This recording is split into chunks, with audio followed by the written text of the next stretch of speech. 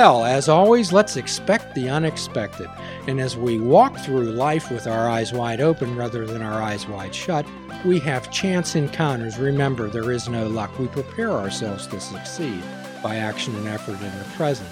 And through no circumstances of my own, I ended up in a venue one night and encountered the voice of possibly a generation, an individual who really encompasses our philosophy of fishing without bait, a lifetime without definitive expectations, our desire to assist people in helping themselves and impact their lives and recognize themselves. And today I'm joined by Miss Jasmine Tate. Hello. So, Miss Jasmine, could you share a little bit about yourself before I get into some definitely interesting things I found out about you? Yeah, absolutely. Well, my name is Jasmine Tate, but you already knew that part. I live in Pittsburgh right now, but I was born in Missouri, raised in Columbus, Ohio, went to college in Pittsburgh, which is what brought me here, and went to Robert Morris University, studied corporate communication.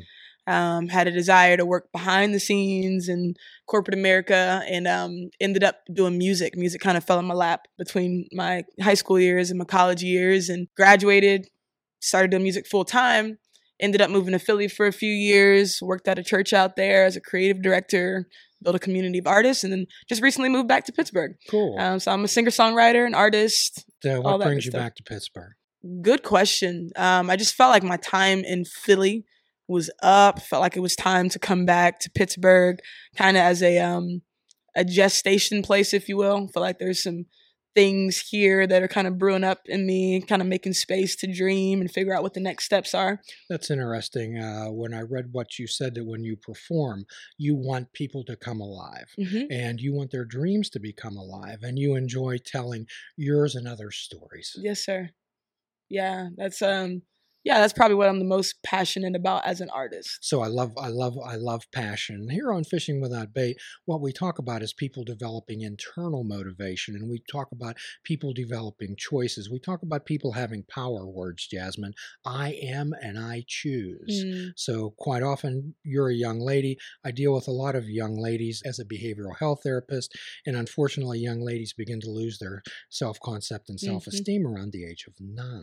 Wow. Okay, so that's because of all the nonsense that the media and society place on people to conform and be something so they can participate, something so they can be worthy.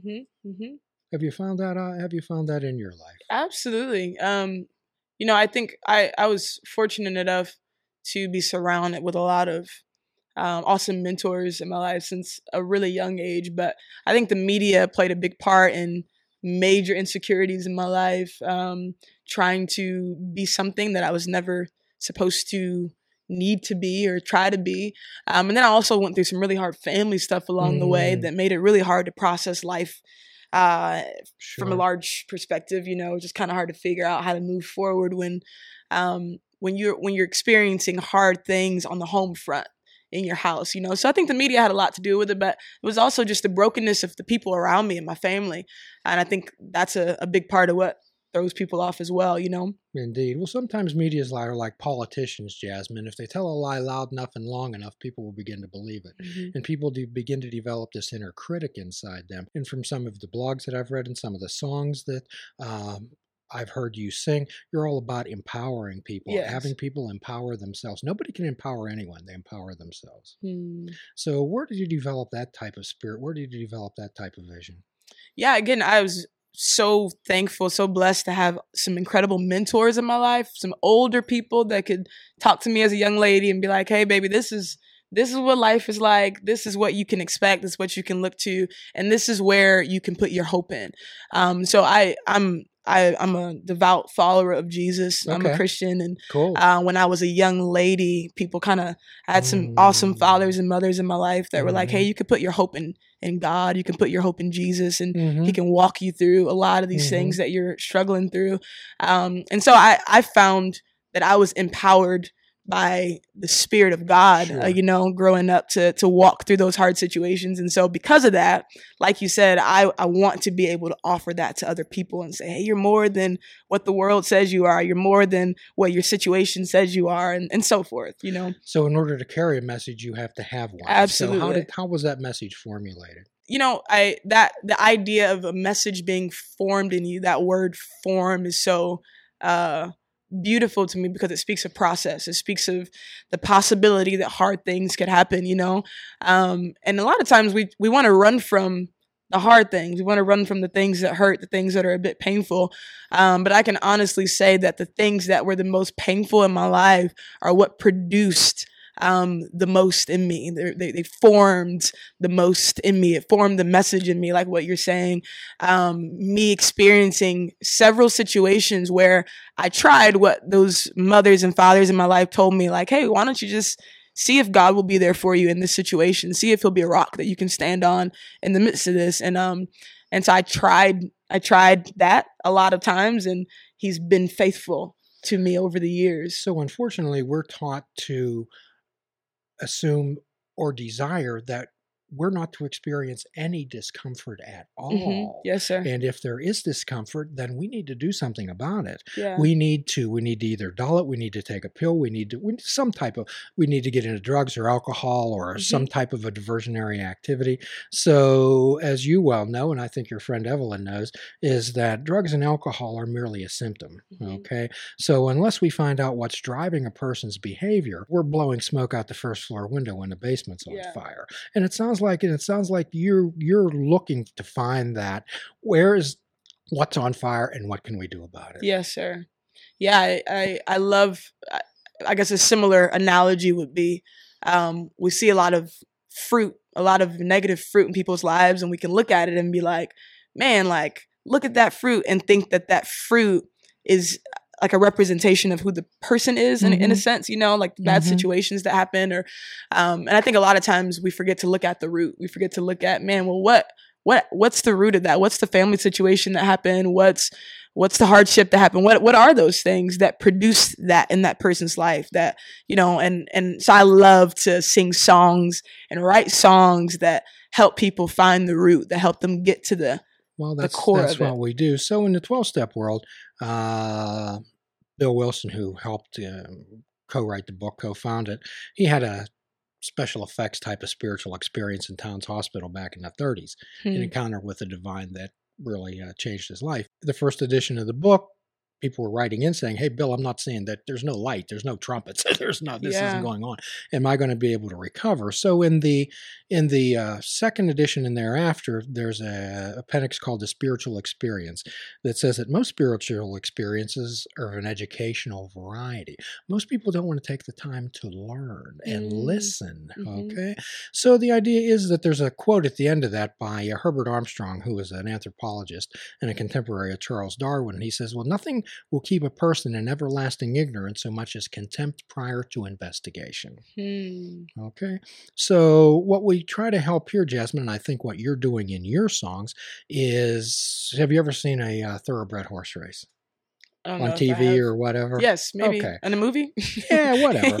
So these horses are big, magnificent animals, are they not? And they can do one thing, and they can do it really well. They can run fast, and they can run straight. However, what do they have over their eyes? The blinders. They have blinders on. So most people walk through their life with their eyes wide shut. And the idea is, have you ever been around with a 3 or 4-year-old child? Yes. So they look at things with what? Yeah, wide open. Wonder. Yes. Amazement. So what we try to do is help people understand that by participating and being in a moment, every single moment of your life can just be as amazing as wonderful if we're there and participating. Yes, and that's what I love about your songs. Oh, thank you. Thank you, Indeed. Jim. Indeed. So could you share with us a little bit about your encounter at McDonald's? That's such a beautiful story. Yeah, well, some friends of mine, I was raised in Columbus, Ohio. This wasn't during that time, but I was back home visiting friends and family. And we were in McDonald's because a friend had a massive craving for some French fries. And so we were on our way to Cleveland, stopped to get some fries. We decided to go inside. And we saw some young ladies in there who they were drinking alcohol out of the those big tea cups that McDonald's, for $1, that sweet tea. So I guess they had filled it with some alcohol and they were drinking, and we're looking pretty tipsy, looking like they'd had a good amount to drink, and they were altered. They were a little altered. They were about to go to their car, and they were young, like high school, like maybe sophomores in high school or something. And my heart just went out to them, and I was just like, man, I don't want these girls getting in their car. I don't know what's gonna happen. My heart just broke. I just felt compassion, and so I stopped them and I just started having conversation, and I'm trying to think of a way to kind of distract them from leaving. Like, and your concern was them drinking and driving, getting in a wreck, getting in a car accident, something like that, getting hurt, taken advantage of, who knows, And so I'm trying to stall, get them to just hang out with me for a little bit, asking them a few questions. And all of a sudden, I felt like I had this sense that I needed to ask them if I could pray for them. You felt you had a sense. Yeah, just had a sense that I needed to ask stay right there. Tell us about that. Yeah. Well, it's kind of like an impression. It's when there's a thought that comes that I know is not quite from me. I believe God gives me those thoughts. He gives me impressions and senses from time to time for people, speaks to me about people. And that tells me you have to be willing to listen. Absolutely. Yes, sir. Yeah. It's about being willing to stop and be present, as you so eloquently said earlier. Just being willing to be present in the moment, not only about your own agenda, not only about what you want to do, but it's a selfless life in a lot of ways, So by this time, I don't know how old you were, but by this time you had cleared some of the chatter and static out of your head that prevents us from hearing. Absolutely. Yeah, I learned how to do that from mentors and people in my life that have been doing that for a long time. That's a wonderful thing. So tell us a little bit about that too. Yeah, please. learning how to do that. Well, when we talk about there's no luck. If you wouldn't have gone through everything that you have done, you wouldn't been able to carry that message to those young ladies. Absolutely. You're grateful for that? I'm so thankful. Cool. I'm so thankful for it. Wonderful. So thankful. And so I stopped and decided to ask them if they wanted to pray. And, I stopped and we got in a circle. They got all excited. I didn't expect them to get so excited. So normally if you walk into a McDonald's with some inebriated young ladies and you ask them to pray, you might expect some different results. Exactly. Yeah, I was expecting some very different results, and they actually started grabbing their other friends. It's a lot of high school students in this McDonald's. Apparently that's a hangout spot these days. I didn't know that was a thing. But they grabbed their friends, got around in a circle. And I wasn't expecting it to be this big of a moment. So we grabbed hands. It's me and a couple of my friends. And I just said a real simple prayer, just asking that God would protect them that night, And when I finished praying, one of the young ladies, she was just so thankful, and she was thanking me for what had happened and whatever. And something happened where she ended up asking me about God, if God speaks. If God knows us, if he speaks. And I said, yeah, God absolutely speaks. He loves to speak to us. And she was like, well, how do you know when he's speaking? Just kind of had questions about it. And so I said, well, he's speaking about you right now. And she says, well, tell me what he has to say about me. So I said, oh, okay. And so me and my friends, we kind of just started asking God, what do you have to say about this young lady, God?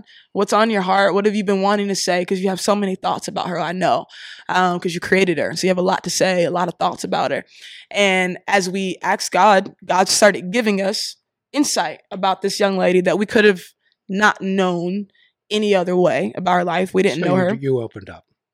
You're taking the blinders off. And absolutely. Okay. Yes, sir. Opened up and to the Holy Spirit. And as we opened up to that, we begin to get divine knowledge, divine revelation about this girl's life. So we're sharing it, and she just starts bawling. She's crying and she's weeping, and she's like, oh my gosh. Well, that means that her soul was arid and dry and it needed water. Yes. Yes, sir. Yeah. And so we got to just love on her. And then her friend was like, well, what does God have to say about me? So we start asking God what he has to say about this other young lady, and it kind of spreads. And the next person is like, well, what does he have to say about me? And so we continue doing this, and God in his kindness continues to speak. How were you feeling during that time? How did this affect you? Great question. Yeah, it's such a humbling thing. I felt humbled, and I felt the love of God myself. One, that he'd be willing to speak to someone like me about another person. Two, that he would speak to me. So how do you avoid ego? How do you avoid thinking that I'm the message and not the messenger? Absolutely. Well, I believe that anyone who will call on Jesus, anyone who would grow in a relationship with the Lord, with God, I believe that he will speak to anybody who just comes to him and says, hey, what do you think? What do you have to say? And so that belief in itself brings a humility, because I know that it's not something that I can produce in myself. It's not something I can be good enough for. It's not something that I could do enough good things for. It's simply me saying, man, God, I need you. I'm not enough outside of you. I know that if anybody would say that he speaks to them and he wants to connect with them. So let's say 5, 6, 7 years before this, would you have been in a position in your life to share that type of thing with somebody like that? I believe so, but I'm honored in the fact that I grew up in that type of environment. I grew up in that type of culture. Can you also be proud of yourself a bit? What'd you say? Can you also be proud of yourself a bit? Proud of what you did? I'm thankful. I'm thankful that God has brought me to a place where I could listen. So the creator gives people gifts, talents, and abilities. Yes, sir. And it's your responsibility to use them. Yes, sir. And it's okay to be proud of them. So the Bible's Jesus. He was always being questioned by people, right? They were always trying to trip him up. So the scribes, they were Jewish lawyers, is what they were, and they always sent the big shots sent these people to try to trip him up on the law. Like Moses had 520 laws, and they were always trying to find that out. So they did ask him one day. They said, "What are the 2 greatest commandments?" Do you remember what he said? To love your neighbor. Yeah, he said to love the Lord God with your whole heart, your whole soul, and your whole mind, and to love your neighbor as yourself. So what does that tell you? Jesus was saying you can only love someone else in relation to how much you love yourself. Yes, sir. Okay? Yeah. So there's a difference, Jasmine, between arrogance and confidence. Arrogant people, you don't want to be around them. Confident people, you follow. And that's what I hear when I hear you sing. That's what I catch when I read those blogs of yours. Are powerful and amazing, and I urge everyone out there to thank you, Jim. Take advantage of it. Thank you. Please check out our website at fishingwithoutbait.com, where you can listen to the show, comment on our discussions, and find out where you can subscribe to our podcast. If you're interested in flying the colors of Fishing Without Bait, click the shop icon on our website. We have clothing, mugs, cell phone cases, and so much more. Show the world that you fish without bait. This show is a member of the Sorgatron Media Podcast Network. Find out more at sorgatronmedia.com.